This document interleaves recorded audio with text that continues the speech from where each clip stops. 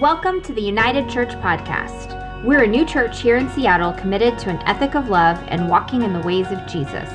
We're striving to be a people united with Jesus, each other, ourselves, and the world around us. We hope you're encouraged and challenged by this week's homily. May the peace of Christ be with you.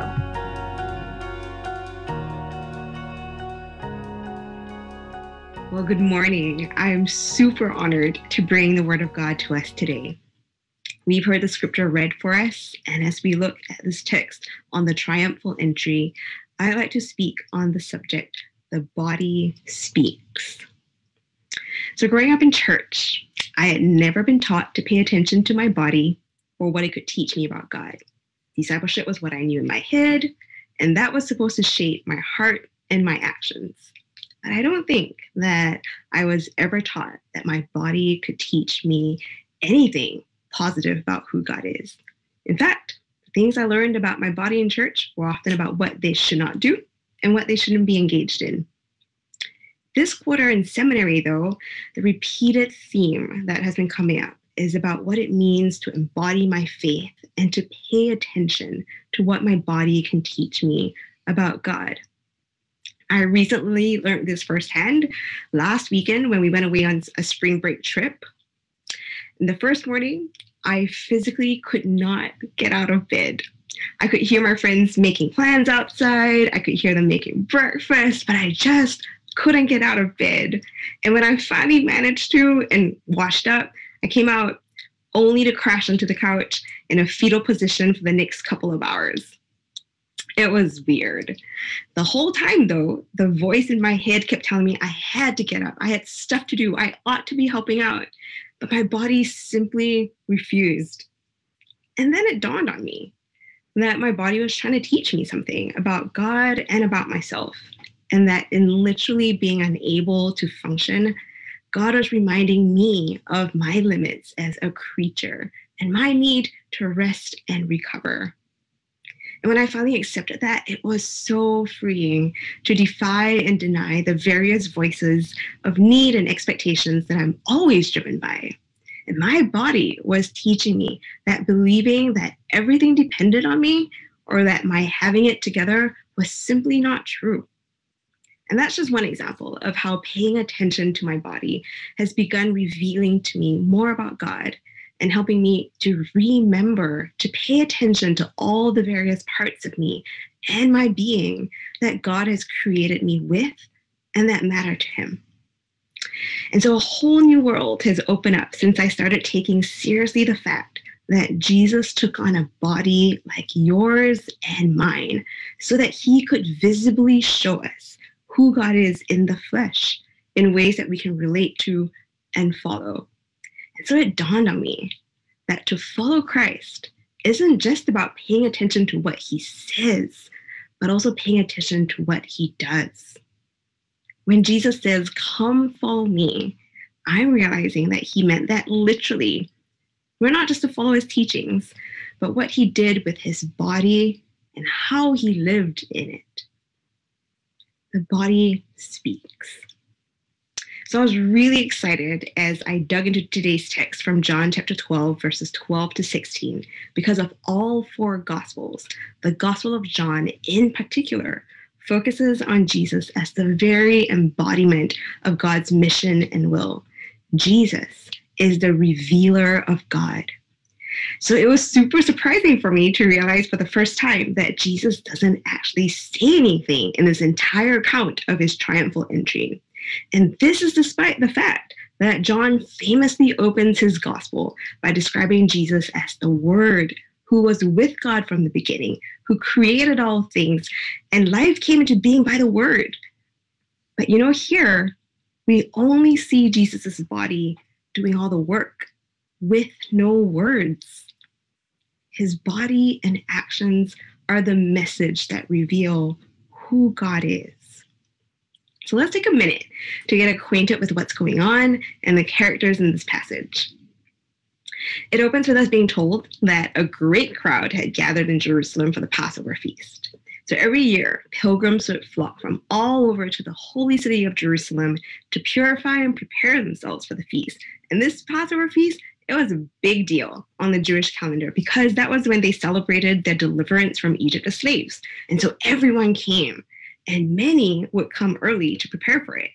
In fact, John tells us just before this account that word had spread like wildfire that Jesus had actually raised Lazarus from the dead. And so this drew even greater numbers who were eager to check out who this miracle worker was. And once they heard that he was coming to Jerusalem, a large crowd gathered to welcome him and hail him as king. They were so enthralled by the reports they had heard that he had raised Lazarus and all these other signs, and they believed that Jesus had to be the promised king of Israel. Their Messiah and Savior had finally come. And so the crowds came, and they were not wrong to hail Jesus as King of Israel. It's just that their expectations of who and what they wanted this king to do for them was different from what God the Father sent Jesus to do. They harbored high hopes of him being a political savior, the one who would free them from the Roman Empire. Jesus, however, wasn't going to be that for them. And interestingly, Jesus doesn't correct them. He simply enters in riding on a donkey as they shout their welcome. But just because he receives their praise doesn't mean he's going to fulfill their expectations. In riding in on a donkey instead of a war horse, he was revealing through his body and actions what kind of king he would be. One who would come in peace. He wasn't going to save them through military might or force. He was not there to overthrow the Roman Empire. And this was actually prophesied in Zechariah 9:9, which is actually in our passage for today, that the coming king would be righteous and victorious, but he would also be a humble king who rode on a young donkey. But no one understood the significance of the way Jesus entered into Jerusalem, though. And we're told in the text, even his disciples didn't get it. But they really couldn't be blamed, because Zechariah 9:9 is actually only one part of a two-part prophecy. The second part of that prophecy in Zechariah 9:10, which is not mentioned in our passage, actually goes on to say that this coming king would also save Jerusalem from its oppressors and then announce peace to all nations so that his rule would be over all the earth. But this just wasn't the moment for that. And it still isn't.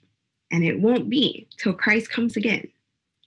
And so the crowd's hopes and expectations of Jesus, they weren't wrong at all. They're just too small. They wanted to be delivered from their rulers right now. But Jesus came to do more than that, infinitely more. And Jesus had to come and not fulfill their expectations because he had come to set all people free from the ruler of the earth and the bondage and deathly oppression of sin that we're all subject to. And yet Jesus doesn't correct the crowds. In fact, he says nothing. He simply enters in on a young donkey. His body does the work of testifying who he is, what kind of king he is, and how he would soon give up his very life and body to fulfill the word of God. His body and actions are the message that reveal who God is. For you see, the body speaks. So what does that mean for us who call ourselves followers of Jesus? I can see two specific implications for us. Firstly, that the crowd, it's natural to have expectations of Jesus to do for us what we want in the here and now. It could be to relieve our pain or discomfort, or to bless us, or free us from our circumstances, or to bring justice to the many around us who are oppressed and diminished and in danger because of the bodies they inhabit. However, just as Jesus silently defied the too small expectations of the crowd, perhaps we too need to reinterpret Jesus' seeming silence to our prayers and petitions. When God is silent to our prayers and lament, could it be that we're being invited to give up our expectations of how and when God must deliver and act? Maybe this is an invitation for us to trade our expectations for a sense of expectancy, for God to act in ways that are beyond our human imagination. What if God wants us to let go of our expectations and lean in and ask for a God-given expectancy for his will to be done on earth as it is in heaven? Secondly, I love that we're told that the disciples only understood the significance of Jesus entering into Jerusalem in the last week of his life on a donkey after he was glorified. That gives me great comfort that it's okay to not get what God is doing in the moment. Jesus had no word of rebuke for them, and he didn't even turn this into a teaching moment. Instead, he would later send his Spirit to help them remember and realize what they witnessed was the very will of God on display through Jesus giving up his body. It also should not be missed that we're told they only remembered the significance of what happened to Jesus when they were together as a collective. And just as Jesus told the disciples to stay together after he'd been taken up to heaven and to wait for the gift of the Spirit, I believe we too are called to stay together in community, even and especially when we don't yet fully understand what God's will is in and around and for us. We are called to discern and discover God's will and mission together in community. And so as a community, are we gathering to remember and be shaped by the significance of who and what Jesus is doing in and through us? Are we helping each other to remember and bring our full selves to the table so that we can fully reflect and testify to the lived reality of living in the now and not yet? Jesus used his body to make sure that not only can we have eternal life and life abundant on this side of eternity, but that this would be available to all people. And that's why we have to ask ourselves, are we willing to live in proximity to those who don't yet know Jesus so that they too can experience who Jesus is through our bodies and actions?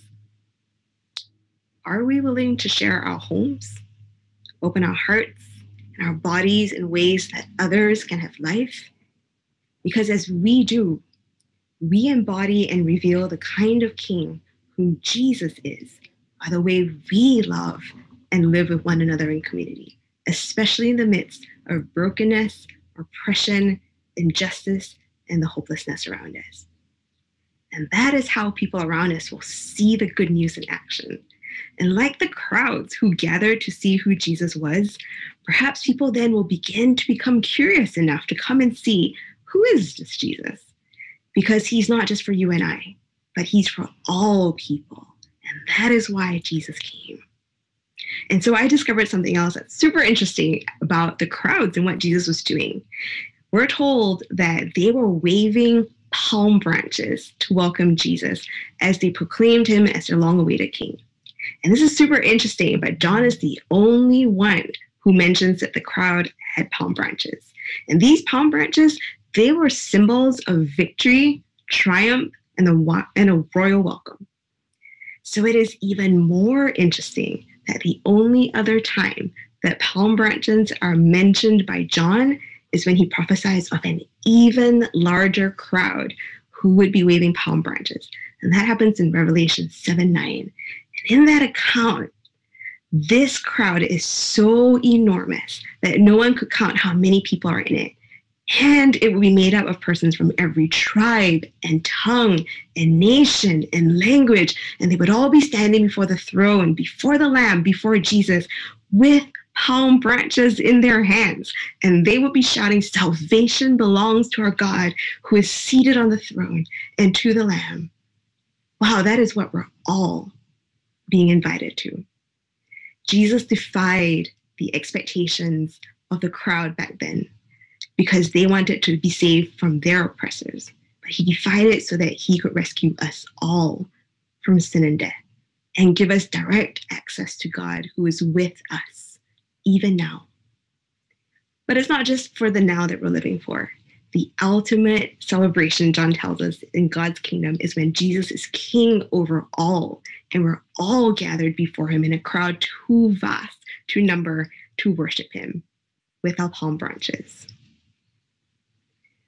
So in conclusion, are we waving our palm branches knowing that the one who has come to save indeed saves and is saving?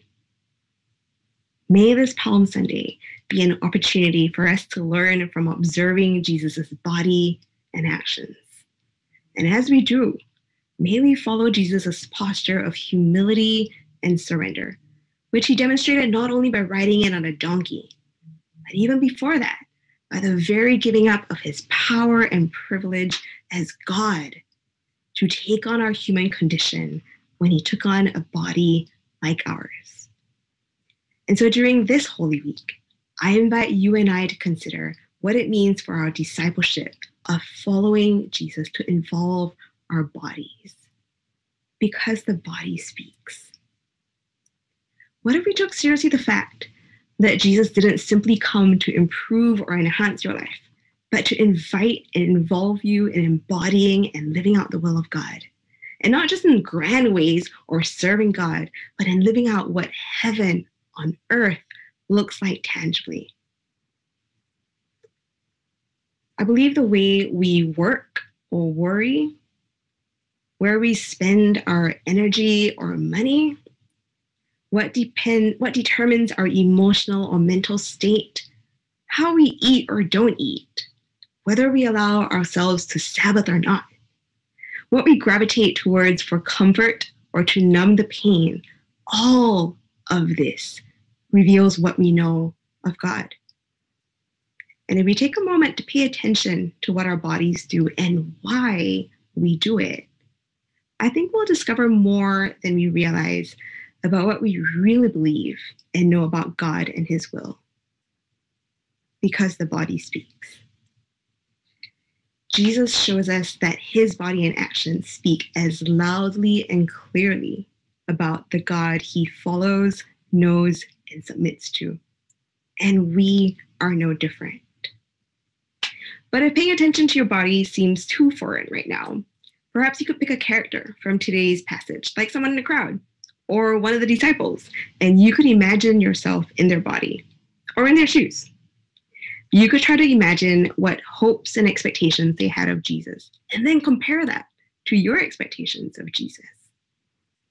Because unchecked and unnamed expectations tend to only lead to unconscious disappointment. So what expectations might Jesus be inviting you to name and confess so that he can trade that for a greater sense of expectancy about who God is and what he's inviting you to? I pray that we will live fearlessly and courageously by letting go of our too small expectations and trade that for a bold expectancy of what it means to live like Jesus, who came and gave his body to reconcile us to God and to one another. Amen and amen. Thank you for listening to this week's homily. If you're in Seattle, we'd love for you to join us at 1316 3rd Avenue West in Queen Anne. If you'd like to support our efforts, please visit unitedchurch.gives to partner with us financially. Be in peace and God bless.